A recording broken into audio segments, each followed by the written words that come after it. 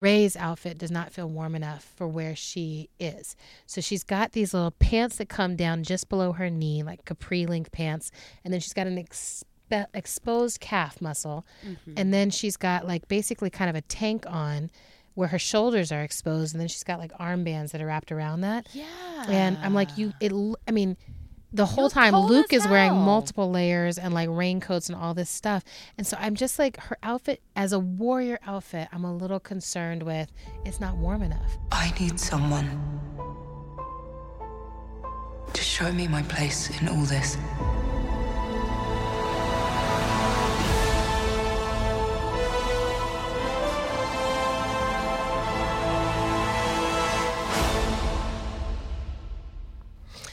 All right, y'all.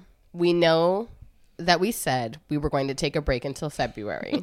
And technically we are taking a break, but so much. Adrian and I just saw Star Wars The Last Jedi together in the theater. And we had to talk about it. Like we on our way home from the theater, we were like, we're going to have to pull out our new microphones tonight and figure those things out so that we can talk about Star Wars for an hour. And we did talk about it. We talked so much about Star Wars. And what we wanted to just offer to people, because this is who this is for. There are some people who see the title of something and it says, hey, this says it's about Star Wars. And they're like, let me click through and just listen to that whole thing. But then afterwards, they're like, you just gave me spoilers. So we just want to be really, really clear. And they're like mad front. about it. Yeah.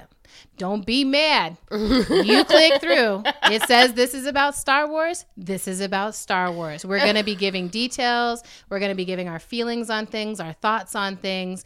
We want you to search your feelings to see if that is something that will upset you in the near future. And if it is, just stop right here. Go see the movie. Come back. The podcast will just be here for however long podcasts exist. And if you're one of those people who has like a hard time waiting, use the Force. Use the Force. Or just listen to this and then forget it all. Like do that clearing your own memory thing. Yeah. Okay? Only Adrian knows how to do that. I'm so good at that. I literally live my whole life doing it. I'm trying to stop now. So healing. So I was like, that's my healing work actually. So now that we're done with the dissociation jokes, we just wanted to really make sure that this spoiler alert lands for people with love. Because like we really love y'all. We don't want to spoil anything for you ever. And we also don't want to be inhibited from ever talking about the things that we love. And we didn't go see it first weekend. This is not the second weekend. This movie's been out there. It's time for you to see it. It's time for you to listen to us geek out about it. Exactly. Are you ready? I'm ready. Let's do this. Let's do this. I'm Autumn Brown. And I'm Adrienne Marie Brown. And this is How to Survive the End of the World. Our podcast about learning from grace, rigor, and I curiosity. can't believe this is happening. All right, I'm so sorry.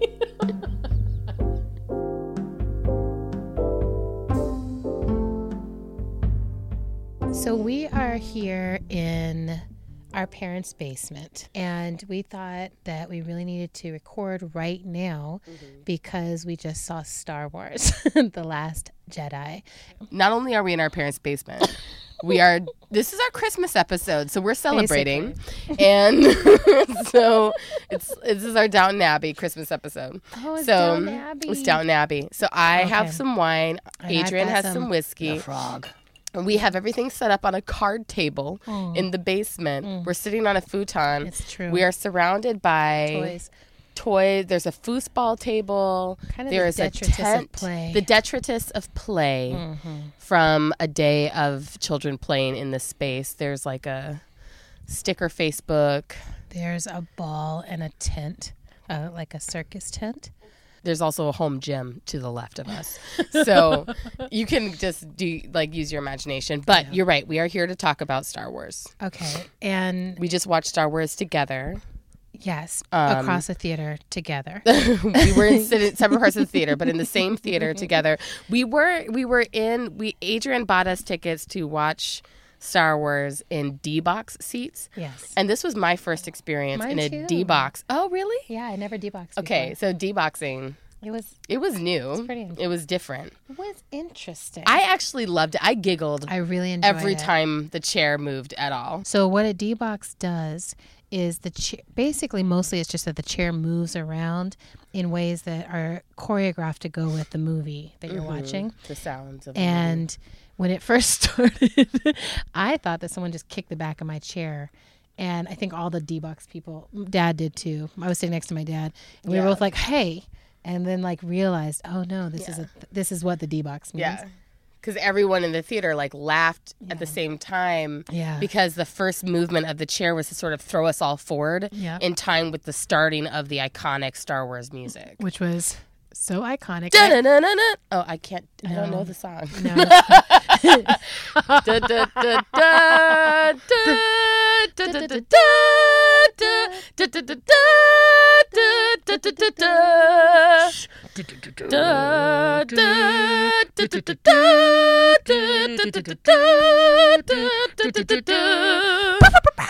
And that's the sound of the starship. So, and then it goes like, it gets so quiet, like doop, doop, doop, doop, and then like stars. And then after that is basically 2.5 hours of women saving the entire world. So that's part of why we were like, we gotta freak out about this we movie. have to talk about this. And I really was like, did you guys know that the whole Me Too thing was going to pop off and it was just going to be the end of patriarchy right now, right when you release you release this movie, where like every fighter jet, everything. every fucking starship, everything that is for the side of good and right, is like it's a woman behind the seat. Exactly. Except for like Poe Dameron, who is like trying to like fuck some shit up the whole time. And he's making a mess. And then the women just keep being like, okay, you're a mess. You're making a mess. Yeah. We're just going to like knock you out for a few more hours. Yes. So we can get through the rest of this film. And I love where that. we save everything. Because they're basically like, this doesn't have to be about you right now. And you're picking up on Han Solo's lineage. We recognize that there's some usefulness occasionally to the moves that you do, but you're not mature enough to be making the big decisions yet. Yeah. And we are, and so we're going to make them. So we're also all looking at Han wait, Solo's pause. lineage. No, Hold I have on. to say, No, no, no. I have to say, no, I have to we say. have to say the spoiler alert. We can go back and put the spoiler alert in at the opening. Okay, good. But now you messed up my whole thing. No, it's great. Anyway, I was going to say, to give you're people like, spoiler alert. we should do a descriptor of what just happened, which was both of us putting our hands up in each other's faces going, no. What I have to say is more important than what you have to say. And I just You're wish you would such an recognize interrupter. Oh my God. I? You are. I am. Yes. You but, too. Well, it's a wonderful quality that we both Oh my have. God. I didn't know it's true. All right. But I mean, it's our whole the thing family. I was going to say about the Han Solo situation is that it also sort of felt like they were like, hey, you're also trying to live out Han Solo's lineage, and we're all looking around at like Kylo Ren is Han Solo's son, and like look what happened. So stop, okay? You know what I mean? There's a little bit of a like, there's like a underlying burn around this where everyone's like, y'all see what happened. We know what goes down that path. We know what goes down that path. Or we know what's down that path, and it's not good. So, okay. So some of the, I mean, are there any moments you're like, I'm so thrilled and excited to lift this up in our spoiler extravaganza? Oh, yes. For the women saving the day. For the women. Okay, so women saving the day. I mean, I think first of all, there was just like, I said this right after we walked out of the theater, but for me, there was just this like tide of emotion I felt almost every time they were, you know, sort of sending their fighters out into the sea of space to do battle. And like they would do the sort of scroll across of like showing the different fighters, like the pilots who were behind the rebel fighters. And almost every time it was like a woman who was either helming the ship or behind or in the seat. And I just felt this like tide of emotion of just being like, yes, actually, like when I envision resistance, like I do envision a resistance in which women are in leadership, you know what I mean? And because when you look back on histories of resistance, that's what we always see, right? Is that like women were the ones who were like, we're just going to go figure this out. And then there's also something too about, I mean, there's a broader piece here about the way that they, in the film, the resistance is kind of represented, that it's so extraordinarily diverse, like who is working together is such a incredible range, like because it's not just women, right? It's like there's like women, there's like multiple people of color, there's aliens, and then like always with the fighter pilots, it's like if there's a dude, it's like an older white dude. Yeah, you know what I mean? older. Like scrappy older white dude. Exactly. And it's just like I like that too. I like the like. It's not like Chris Pine. It's not Chris Pine. It's just like this guy who's like. No offense, but you it's know, just like whatever. You gotta wonder about like what was his journey to that plate. You and know, he's just been being in there like for a while. He's and been in it taking for a leadership while. from women for a while. So I was so impressed with how they did Princess Leia. I have to say, like, and there were so many moments. General Leia. Thank you. Okay. Oh, I'm not going to get any of the names of anybody correct or the positions. So I just want to say that on the front end. I'm just going to be like, the person played by this person is most likely how I'm going to say stuff. Carrie Fisher. They did such a good job with Carrie Fisher. Exactly. So I feel like, well, because I actually, that is true. Like, I felt like I was moved to tears several times by what they were doing to honor her and to honor our grief of her and our need for her. And so some of those key moments, like, the one that like twisted my little heart was when she and Laura, the character played by Laura Dern. Seriously, who knows what the person's name is? It was like Holland or something like that. Holden. That sounds right. I can give her as my friend Jodie Tanita because she really does. She does. Look She like gives Jodie. me a lot of Jodie energy. And she's like, Jodie is totally that kind of organizer. But so the goodbye between those two characters was so like, oh, this is how we all feel. It's like, may the force be with you, but like for real, like you're a boss bitch and so am I. And like we're doing boss bitch things and like we're not doing it for like to be a legend in the world. We're doing it because it's the right thing to do. Yes. And there's a lot of humility. And this is after Leia does the thing that we all wanted to happen in real life, which was like coming back from the dead and being like, my bad, y'all. I know you're not ready for that yet. Right. Like there's too much loss. We can't Hold handle on. it. Let me wake myself up in space and just fly bring myself straight back into the ship. I'm here. And everyone's like, wait a minute. Hold on. Exactly. That's the hilarious. I will say this is like maybe my one like critiquey moment of the film where it's like, wait a minute.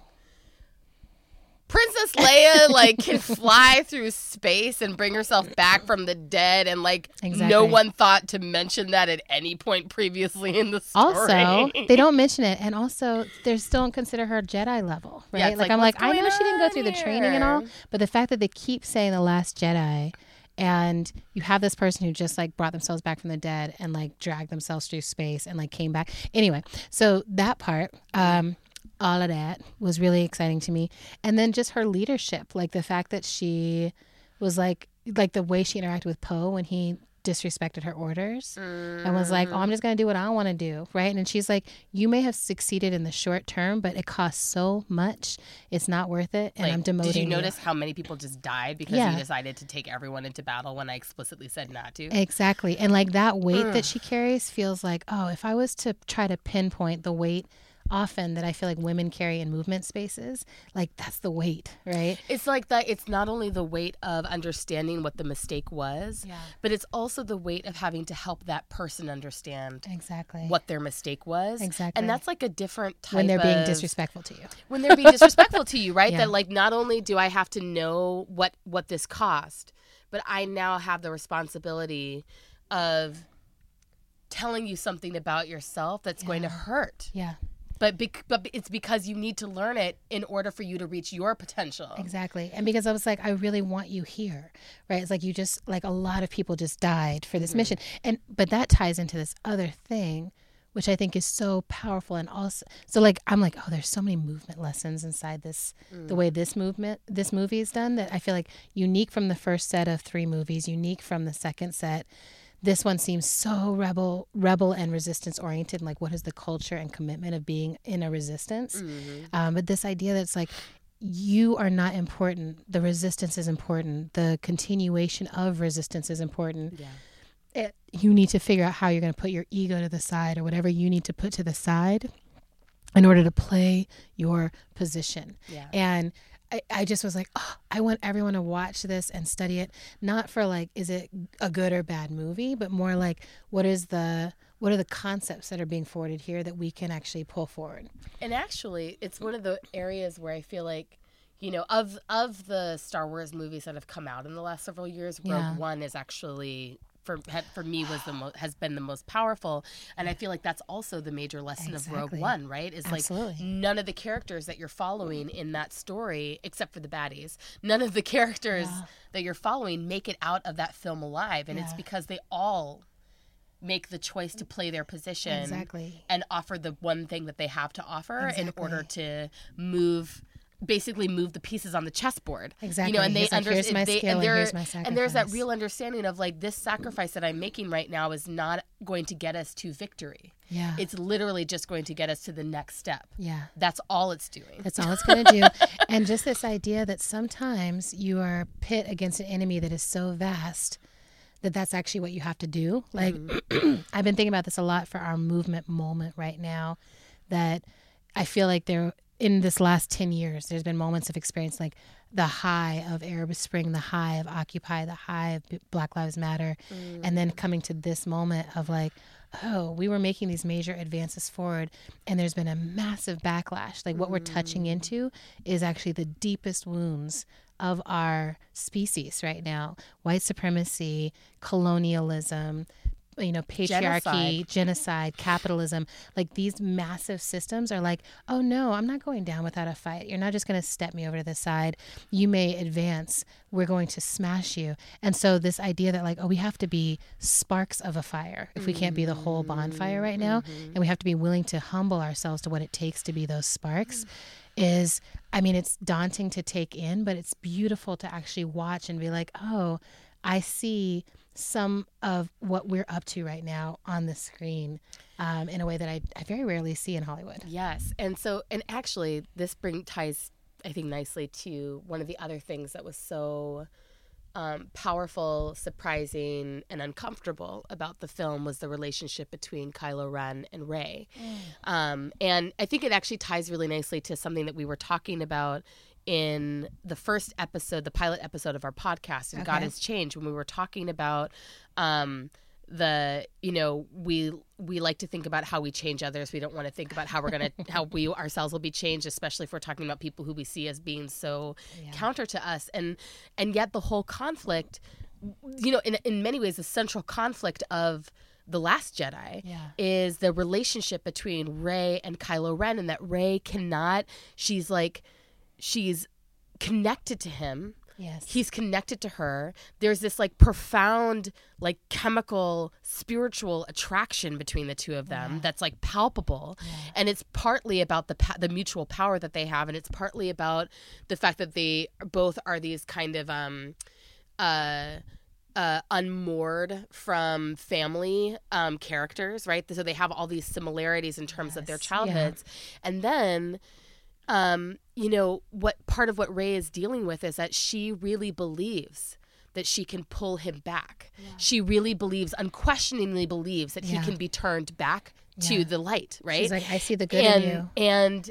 And she's like awakening that belief in him, and it's and it's not powerful enough, unfortunately. But I think it's this interesting piece where we all have, I believe, all of us who are doing work in social justice movements, we all have relationships with people in our lives where we're like, I have to remain in relationship with you. And I have to remain, we don't all choose to do this, but I think the thing that we're seeing is that increasingly we have to choose to continue to try reaching for those people who we see as so... the burps. Sorry. I just am like, I'm taking you seriously. And I don't care if you burp. I'm still taking you seriously. And you know what? I'm about to go get myself some more wine is the other reality. But oh, I love that. I know. It's like I'm not even done yet. Like, I'm doubling down. I just want you to know I'm doubling down. But I do feel, there was something in some of those moments where, that moment where they touch each other through their minds. And it's this powerful moment that feels so familiar to me as someone who is, over the course of my last,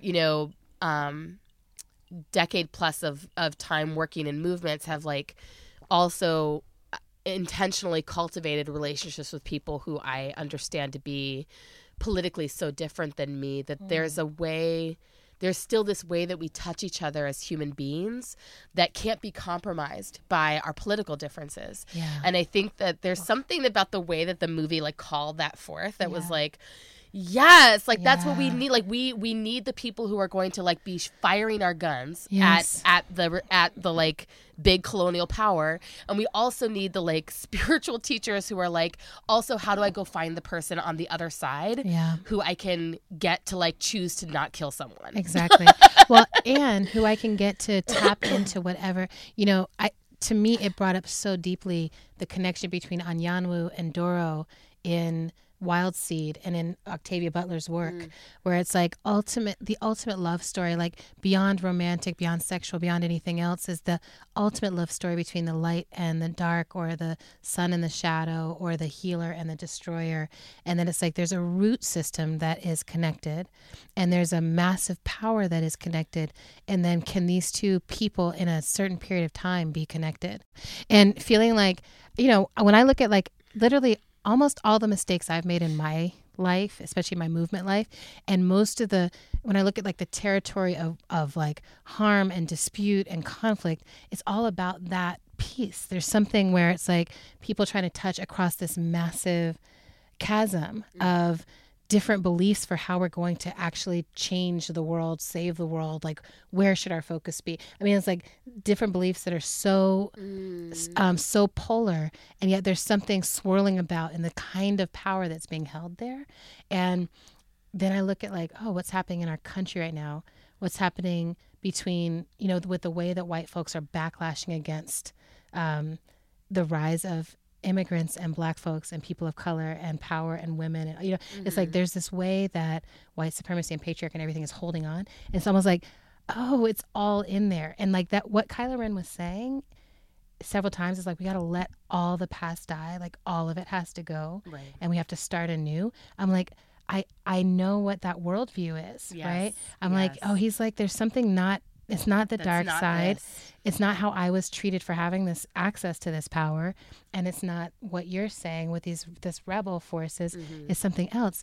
And I totally also, I'm like, for me, I'm riding with her, because her perspective for the future is a collective perspective, right? She's like, it's not just something that you can do. Like you, and even if you choose to have me at your side doing it, that's not enough. That's not a movement. That's not a future. So I have to roll with this, but I see you and I see your humanity, and I'm begging you not to go that way. And it just is like, like I was just like, pull my heart out of my chest. And I really was in tears looking at those dynamics between the two of them and the beauty that it got built up with. Like each time that they came face to face across all this distance, and how they were dropping in. And that moment too, because that moment where she rejects his request to like join with him comes right after we finally see them like fight on the same side together. And back to back. Where he kills his master to protect her, and then she like picks up her lightsaber, and then suddenly they're like back to back fighting off these Sith people, and like, and it's just so like it was so celebratory, right? Like that moment, and then still he can't quite make the shift completely. Which I actually respected much more as a storyline choice. I actually respected much more that they had that fighting together moment, but then he was like, no, I still want to do this other thing. Right. He's like this is awesome, and like clearly we're awesome.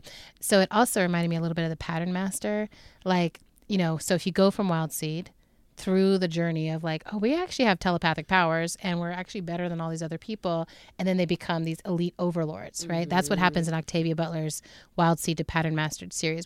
That idea that like once you recognize you have some power that is different from what other humans around you have, how do you actually stay humble and stay collective in that moment? He doesn't know how, she does, right? She's like, I see that, but actually we've got to use that to tap into what's happening for and with these other people. Right. And then she goes back, and like how she taps into it, what she taps into is so powerful. I actually think she's a big part of how Luke is able to do what he's doing. Like I think something about her being on that planet and in that area, I'm like, he's like connecting to exactly. I think there's some way that he was bridging through her.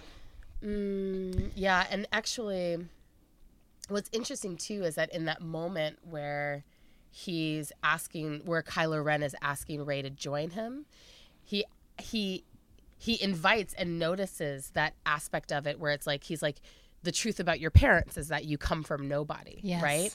And so he's able to recognize that the whole piece about bloodline and lineage actually doesn't even matter. Which is so good. Which is so powerful, but then he's not able to make that next, the next leap or next step into understanding fully what does it really mean if we let go of bloodline and lineage completely, Exactly. right? Yeah, but I think there's something interesting to me because it felt like a really new thing to be like, actually, your parents are not Skywalkers. Yeah. You're not from a Sith line. Your parents were nobodies, and still this power is inside of you, Right. and you're tapped in. And so then that means, oh, there's all these people possibly could be trained. All of this could be awakened, Right. which again, to me, from our movements is like when we think about leaderful movements and how we build those, so much of it is like, how do we turn on within each person that power of like, you can be resistance, you can tap into that greater energy. And like when I think, I laughingly say like, oh, my study of somatics feels like Jedi school, but I'm like, I really do mean it. Like, I'm like, oh, getting movement people to come and be like, can you feel the interconnection between all things? Can you feel that within yourself there is a center that is connected to all that energy? And then what can you do differently once you've tapped into that, right? I'm like, it's not a game. Like a lot of people are actually trying to turn this on and turn it on from a scientific standpoint as well as a magical standpoint, right?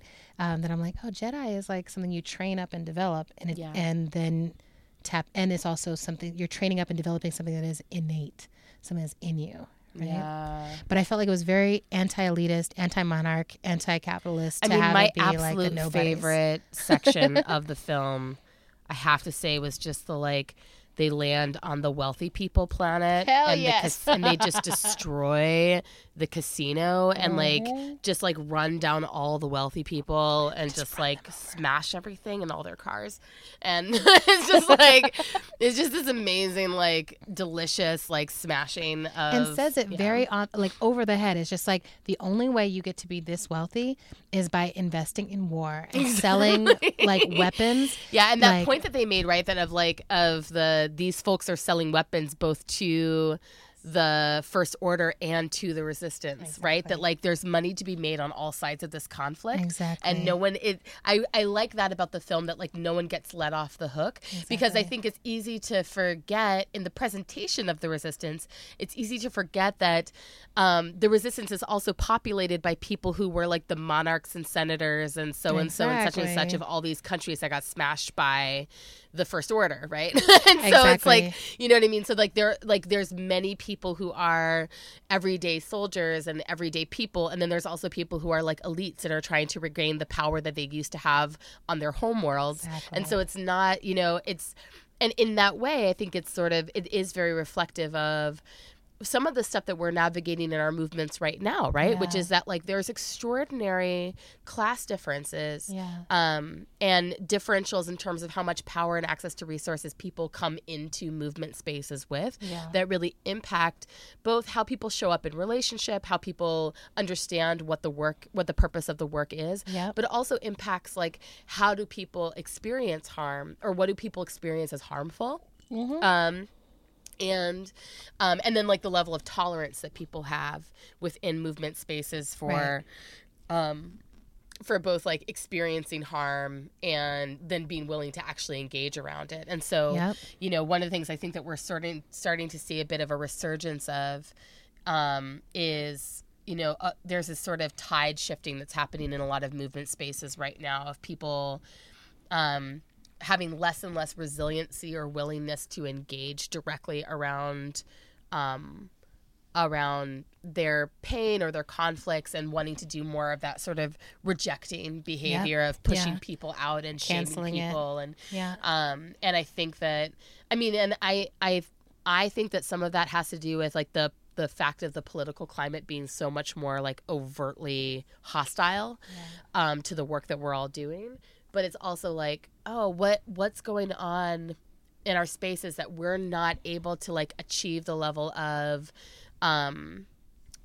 we're all in this togetherness that we just witnessed on the screen tonight in that film, right? Of people being You know, because like it's so interesting when you think about like the dynamic between the Laura Dern character, the General Holden or whatever her character's name was. Maybe Admiral Holden. Maybe Admiral something. She was, but you know, and she's like walking dope. around in this fancy ass dress with her fancy ass hair, And her purple and hair. like, and she's like clearly she's someone who's like clearly used to holding power, right? Yeah. You know what I mean? So like, you've got to wonder what the backstory of a character like that is. What is she triggering in someone like Poe Dameron? Yep. In terms of why he's like not wanting to take leadership from her. You know what I'm saying?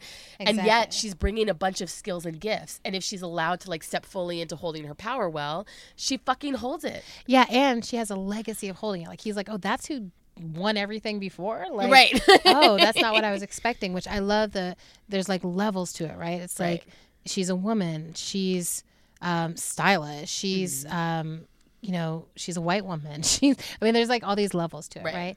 And I think it's all, to me, it's like, oh, I love that they're messing with that. And there's something about the pressure cooker of, we don't have time to waste. We don't have people to waste. We don't have energy to waste, right? It's like you either like 30 need of to us get left. with us, or, exactly, right? You need to get with this or not get with this. And I also love how even it's this small band of folks, and this idea that like when they do go to the casino planet, right? It's like, oh, right. There's all these planets, like things are just continuing on without a real sense, or it feels like without necessarily a real sense of like, this fight is happening right now. Yeah. And yet this fight is for the whole. It's for and the whole. so I think about that where I'm like, oh, how like do we Standing Rock. take these it feels You know like what I mean? Standing Rock. It feels does. exactly like that. It's like this okay, well, we're place- holding it down on behalf of humanity over here, Yes. and like literally putting our bodies on the line and willing to die on behalf of all of you. Yes. But you're just gonna keep going to the Mall of America and shopping. Exactly, But that's right? fine. And We'll keep holding it down. We'll hold it down here and we'll also shut that down, or we'll go to other places and shut these down. But, you know, it feels exciting in a lot of ways to be like, oh, we're on the side of those small groups of people, those small bands of people who are figuring it out and who are saying, yeah, it is 30 of us, and we do feel like we're willing to put up a fight for the whole future, right? And that we're the ones who have to do that. And then, I mean, the whole thing with Finn and Rose, two characters whose names really did stick with me. Rose being like, this is how we win. Saving what we love, you know, not fighting what we hate, but saving what we love. Yeah. That idea to me, I mean, just like, even every time I say it, I get little chills on me. I'm like, I deeply, deeply believe, you know, that's to me the fundamental piece of like what you pay attention to grows. Like, we have to pay attention to that we love. We have to hold on tight to that what we love and be willing to fight for it, but fight in such a way that we're saving it, not fight in such a way that we're letting the opposition decimate us and decimate what we love, which is each other and our connection to each other. Right. That feels, I mean, that I actually enjoyed that whole side plot because it's like, oh, Finn is deserting. No, he's doing it because he's trying to save what he loves, right? He's loves like, Rey. I've got to go get as far away from here as possible. Rey's got to be able to find me. So that when she comes to look for us, she has to find me. And I love that they're not confused. You know, they're like, that's, you know, he keeps saying my friend, right? When you see my friend, whatever, like they still don't give us like, is this a romance? Like what's happening? You know, they keep all the relationships complex in the way that's like, that makes sense given we're in the total apocalyptic. You know, it's like, who knows what's going to happen? Whatever. I'd be kissing everybody. I mean, I know you would, and maybe that's what you will do when the time comes. Yeah, when the time comes, You'll just be running around like, I'll be making out with everybody. I think it's time for me to make out with Kylo Ren just to taste that dark side. Let me taste that and just dark to understand what the dark side really is like. Girl, don't mess with the dark side. Oh, Ben mess with. So, so the other thing I wanted to lift up with that, that he's deserting, but for his friendship. And then Rose is like, I love you. Like, I immediately am crushed out and I really look up to you and all that. But I'm still going to knock you the fuck out and take you. Like, I'm still going to hold you accountable if you're doing something that goes against movement, right? Which I'm like, that particular move to me, like Rose to me was like the MVP of the whole movie. Yes. That she was just like, you do the right thing. Yeah. And you can love someone and still do the right thing. You can love someone and knock them out. You can love someone and take down their plane if they're trying to be like the superhero that's actually making the wrong move. Yes. Like, you can just keep loving them and just being like, no, fool. Yeah. Like, I got to hold you accountable, right? And sacrificing yourself. Did I mention that my sister died today? I mean, Paige, like, that sacrifice is so deep. Okay, Paige, for me, Paige wins for like most intensely acted scene for a character who doesn't have any lines, and then we never see her again because she dies, right? Like, exactly. What? Wow. Who is that actress? I know. I'm Give like, her an award. An award right now. She gets an award. She gets an award. She gets gets the she's How just to like Survive the kicking End the of the shit World out of that ladder or whatever. And I was like, yes, girl. Sacrifice award. And there were moments like that where I was like, oh, there's She a caught little that force here. little There's a remote little control. force there, right? Like, I feel like in this movie more than in others, you see just like touches of force here and there, where it's like, oh, it's not lit up. It's not at the full range for all the characters. But there are moments where it's like that thing had already fallen past her. And it was stuck up there. Like, there's no reason it should have fallen really based. I mean, like, if I'm like, that ship is so big, it's not like her kicking it is really going to do all that. Exactly. It's So like, there's just like how? all these moments that were like, I think there's a little force there. And that little boy at the end, like with the boy at the little end tiny just force with the grabbing the broom, I was like, this message could not be any clearer. First of all, you need to meditate so you can project your ass into battle and actually fight people and like handle your shit like Luke Skywalker does. Yeah, meditation. Meditation, yo, like that. I Lesson think one, I was like, meditation. I think I'm gonna start meditating again tomorrow. I've been falling off, you know, but I'm like, oh, I do feel much more empowered when I'm meditating. So I think that one for everybody. And Lesson then 2, the force is everywhere. the force is everywhere and it's in you. And then lesson 3, trust the babies and teach the babies. Because even when you feel like, oh, this is the last part, because even that little boy would still be there. Like, even if everything had been decimated, that little boy is still there and he's still able to pull that broom with the force, right? So I'm like, you know, ego makes you think that you're at the center of everything and what you do is the only thing that's happening. And humility allows you to be like, there's always a next generation coming up, and our job in many ways is to keep it going so that there's something for them to grab onto and apply their brilliance to. And just the, you know, the whole way they set it up, I'm just like, that little kid's gonna be somebody. Who is he gonna be? He's already somebody. I mean, that's the. Oh yeah, because he played that role. Well, that's the beauty. Right? That's the beauty of the whole story, right? Is that like there's no like point of becoming. Right. You know what I mean? For any of the characters, there's just like the being given the space to actually contribute what they have to give. I love that. I'm looking over, you know, we made a list on the drive home of like all the things about it. We did have some questions. About the movie. One was the tracking device thing. Like, we felt like they didn't properly explain that was not well how explained. a tracking device got onto there, unless I missed it. But I've watched the movie twice now and I didn't see it. You could still have missed it. I mean, anything could happen with me. But I'm like, honey, I'm always barely holding on to my attention. But this is why I need to meditate. But I do like, so you can project yourself into yourself. I need to project myself into myself while I'm watching a movie so I can understand where that tracking device came from. Where did it come from? Because they're just like, oh, we have a line on them. I'm like, what? But well, and I was just like, so is there a traitor somewhere on the ship who like put that there? Like, is this Battlestar Galactica? Give me a traitor and I will buy this, right? Right. Like, what's going on? But I'm like, so that was one. That was like a loose end. Yeah. And then the other one, which I didn't think of this one. I wouldn't have noticed it, but Genjo thought of it, which was that Luke Skywalker is supposed to be hiding in like the hardest place to find in the entire universe, but it's the original Jedi temple, like where all the books are. Like, it's like, yes. How is that the most unfindable, unlikely place to be? Thank you, Genjo, for noticing that. Exactly. Very egregious discrepancy on the part of the writers of this movie. I was glad that Genjo's not a Sith. Yeah. And, you know, I mean, I'm sure. He's got a very powerful mind and a very powerful meditation practice, so it's really good that he's not a Sith. No, every day I think, I'm like, thank you. He's projecting himself in here right now. No, he's not. No, he just texted me. Oh my God! Like right here, it's crazy. Sorry, I'm way too excited about that. All right, so you know, I'm sure there's other plot holes. I'm sure I could see people not being as into the humor as I was. You know, like I feel like this is a movie. Little penguin bird creatures on the island. I love those. But I'm sure that there are like haters out there who are like. Birds.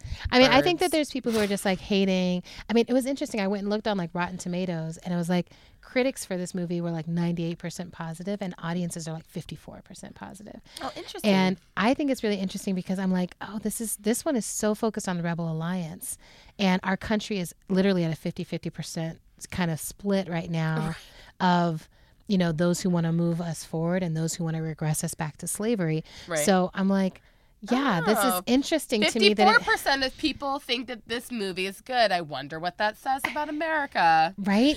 I'm noticing these kind of pop cultural things where I'm like, I totally think that's why. I think there's totally people going and being like, the rebels are, actually unifying, and they're and clearly look how made diverse to they are. look I hate so their good. diversity. Exactly. Well, and this is the whole thing. This was those like are the side this of the was, immigrants and those with different abilities and all that. That's like we're all on the Rebel Alliance. Well, and this was the whole point that what's his name?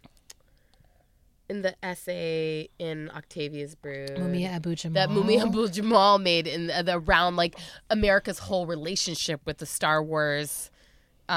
With the project of Star Wars, right? That America wants to be the Rebel Alliance, but is actually the Empire, you know? And I think that it's, we're at a moment in the political climate where it's really impossible for people not to recognize that, like, if America of the 1970s and 80s was the Empire, then America of 2017 is absolutely the First Order. Exactly. Right now. You know what I mean? In terms of this, like, new rise of fascism. Like, it's very obvious. And then the idea that the rebels don't come from one country or another country. It's a global, international, interspatial, multiplanetary rebel alliance, which also feels, again, like an important message in this moment where fascism is not just rising within the borders of the U.S. It's everywhere. It's happening all over the world. It's been happening for a while. And these migration patterns are driven by it. We're being driven into each other's arms, and we need to be driven into alliances with each other. Yeah. I look at the work of Mi Gente, I look at the work of Sanctuary Cities, and I'm like, we need to be thinking of these spaces as part of how we are, in rebel alliance with each other, right? Of just like, these borders were created by those who wanted to keep us from each other and keep us from the resources of this planet and have all these micro controlling systems of these resources. And we have to band together and be like, no, we resist. We will not give into that. And I just wanted to highlight, I this time during the movie jotted down some of the lines that I absolutely loved. So I absolutely love that one of like, this is how we win, not by fighting what we hate, but by saving what we love. Yeah. And then this time, Yoda comes in and he's like, the greatest teacher failure is, which I was just like, I love that idea too. And then the line about we are what they grow beyond. That is the like true master's burden. Master's burden. Yes! That to me is just sort of like, you're like, always mastering something with the idea that like in the teaching of it, you will be surpassed. Yeah. That's the good news. Yeah. And that you don't really, no one ever goes anywhere. That's the other thing. It's like no one really goes away. Yeah. It's like everything becomes part of the energy that all of us can draw on when we need it. And I love how they personalize that in these movies. It's like when you need a miracle, you call on Obi-Wan Kenobi, and he will appear. And the same way, just like will sometimes just like show up just to be like, I told you, or whatever his little funny laugh is, right? That was better. That was much better. Thank you. I could keep going, but I'm gonna master that on my own, and then you can grow beyond it. So, I really feel like, but in real life, I think we call on Octavia all the time. We call on Harriet. We call on Ella. We call on all these folks to say, we know we can't do this on our own, and somehow personalizing that ancestral wisdom helps us to get through these moments. And I'm like, we're totally doing Jedi ancestral work. And then this line that they say about the Laura Dern character also feels like such a call to like how to be a leader right now. She was more interested in protecting the light than looking like a hero.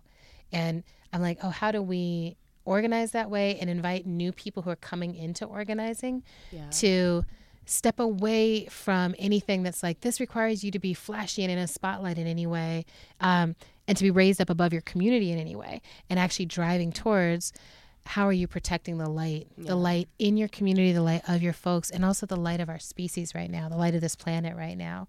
Like, how do we keep that multi-layer? Yeah, it's interesting. In my co-ops, I'm a part of this worker-owned cooperative called the Anti-Oppression Resource and Training Alliance.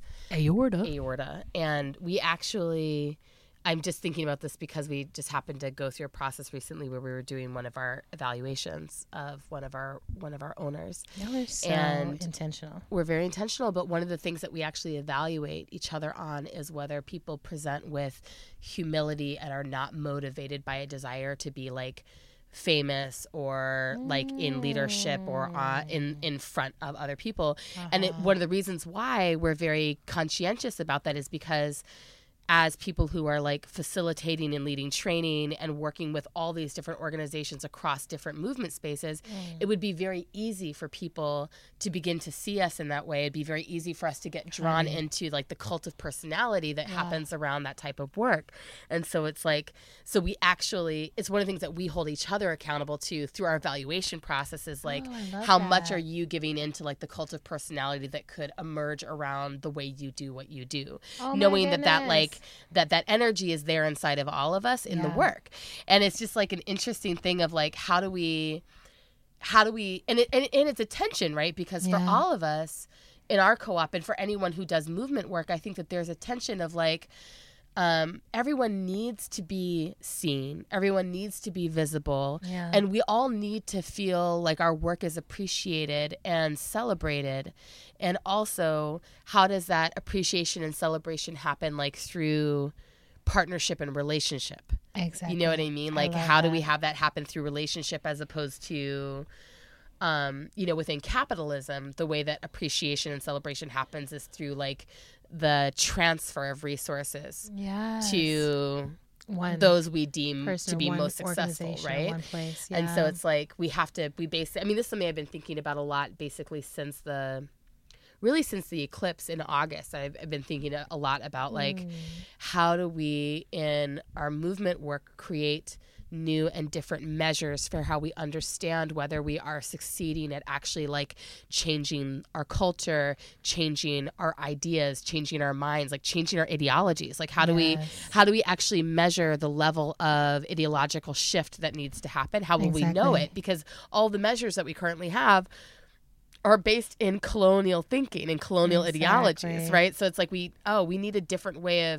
of understanding whether we are actually changing the way we think. Exactly. Or... And the way we practice. And the way we practice. And it's like... And, I mean, on the other side of that, I know that there's a way in which we can't fully, it's, something that we say, that's one of my favorite quotes, actually, from this South African writer named... Brighton Bach or something like that. Which is, he has like, I'm not even kidding. That's like, actually I think his name. I'm not laughing at his it's name. the weirdest name or whatever. like he has a name or whatever. But he says, he has this quote that goes, each generation lives in the fullness of its own damn it. Okay.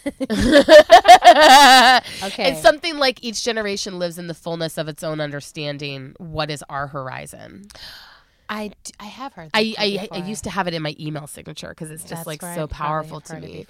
But it's like this question of, we don't actually we don't know what is the limit of our current ability to see and understand the world, and we actually won't know what the limit is until the people who are going to surpass us come and surpass us. If we live long enough to watch. If we live long enough to watch. Like, we just won't know. But then there's a question of like, will we be able to be humble enough to see that they have surpassed us?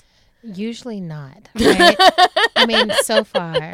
And I think there's something... I don't think that's true, though. I think that there are many, I interact regularly with many movement elders who I think are able to see. So that's what I was just about to say. Yeah. To me, that's the sign of a movement elder versus a lot of other older people on the planet, right? I'm like, generally, I feel like as people age on the planet, they're not super generous about seeding the way to the next generation. And it creates like all these power struggles. And to me... Well, let's not generalize about on the planet. I think that we're thinking... I mean, there's a lot that's going on in our culture. Maybe in racialized capitalist nations. Yes, how about that? Yes. So in racialized I was thinking about this when I was listening back to some of our previous episodes of realizing like we have been, can I really think, in only some of speak our for episodes, here, yeah. we can really only speak for American culture. And we've, I think, been generalizing a little bit. And I just wanted to kind of have a pause moment of like recognizing there's so many other places around the world where people like live so fundamentally differently than the way we live here. Thank God. And it's like, Right. I think it's important to just remember that like, oh yeah, like, and that's why we know half of what we know. You know what I'm saying? I mean, I think I love that pause. And I also love to me, there's the intense contradiction of it. Because I think a lot of times I speak in a global fashion because I believe that we are in the belly of a beast that is creating destruction that is global, right? And that it's actually really hard to find places that are outside the reach or influence or impact level of what we're doing.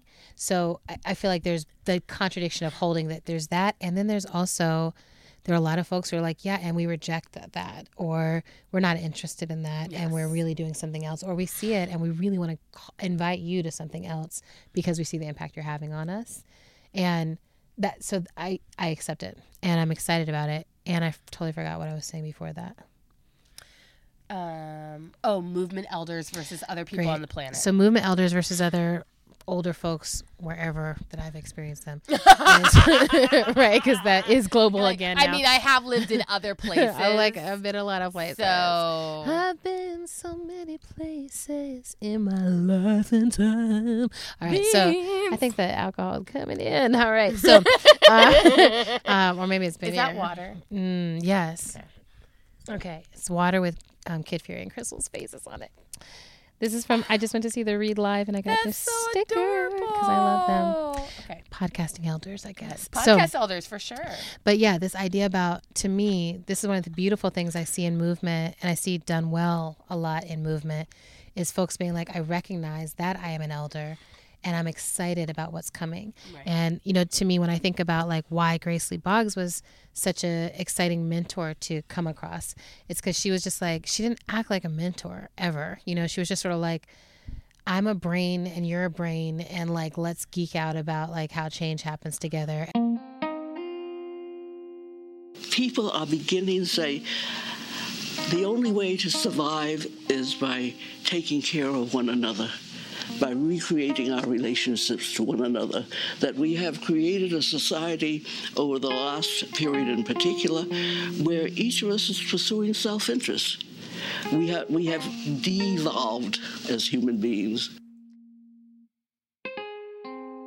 But like, even when she would challenge or engage, it wasn't from a place of like, I'm so far beyond you. It was more like, I want to make sure you've read this so that we can be in a real conversation as peers about this. Right. And that mode. And then I come across other elders in our work who are figuring out other ways to pass on what they know, to partner with, to support, to seed the way, to, you know, and then I've been working as part of intergenerational facilitation teams now, and also finding a lot of excitement in those spaces where it's like, it's really deep to facilitate with people who are like, I actually was there during the civil rights movement and now I'm here seeing what's happening. And so we don't have to make any hyperbole about what happened there. It really was this good and it really was this bad. And like, now here we are, and like, here's the things that really are repeating themselves, like COINTELPRO, and here's the things that are not, right? And we're, you know, so there's ways that history repeats itself, and then there's always new layers to it. And I think it's only because elders are like, I see myself as someone who needs to pass this on because I'm not going to be here, and I want to make sure you've got it so that you can surpass me. Please, God, surpass me, right? Like, which is exciting. Please figure this out so that we don't have to or take the next step, right? It's like, don't go backwards, just keep it all moving forward.